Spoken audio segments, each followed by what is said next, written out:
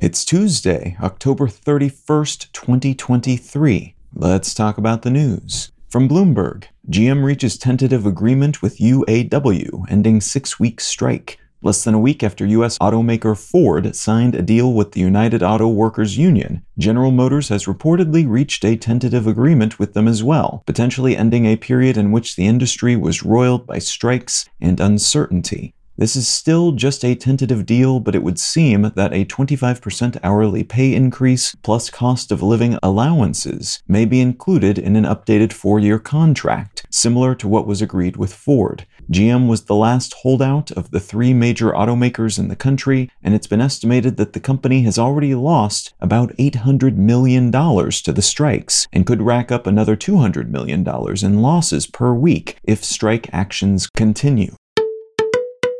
From Barron's, UN peacekeepers leave Mali in a hurry and under fire. UN peacekeepers who were in the region to help local governments deal with militant extremist groups were ordered in June to fully withdraw from Mali by the end of the year, triggering a frantic effort to destroy equipment that might otherwise fall into militant hands and to get everyone out safely. That safety component was made more difficult by the enemies this group has made amongst local militant groups over the 10 years or so they've been operating in the region, and by the sheer number of people, around 15,000 soldiers, that require extraction. Nearly 6,000 peacekeepers have reportedly been safely withdrawn so far, though the extractions have been made more difficult and precarious by the withholding of flight and travel permits by local officials. The Malian government was overthrown by its military in 2021 and is one of several governments in West Africa currently run by military juntas.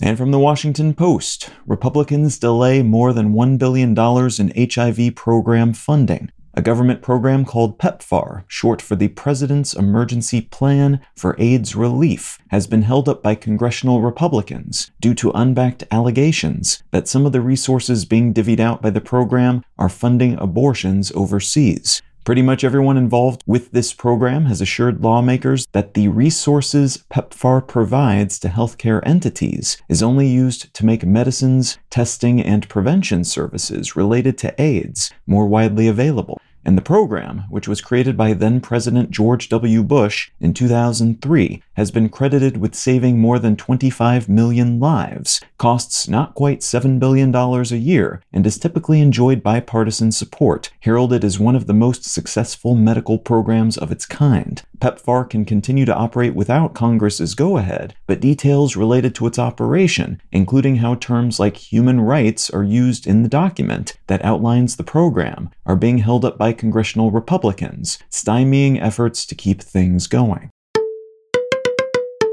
If you're finding some value in One Sentence News, consider leaving a quick review wherever you get your podcasts and/or sharing the show with a friend. You can find out more about this show or subscribe to the email version at onesentencenews.com. And you can support this and other related projects, like the Let's Know Things and Brain Lenses podcasts, at understandery.com.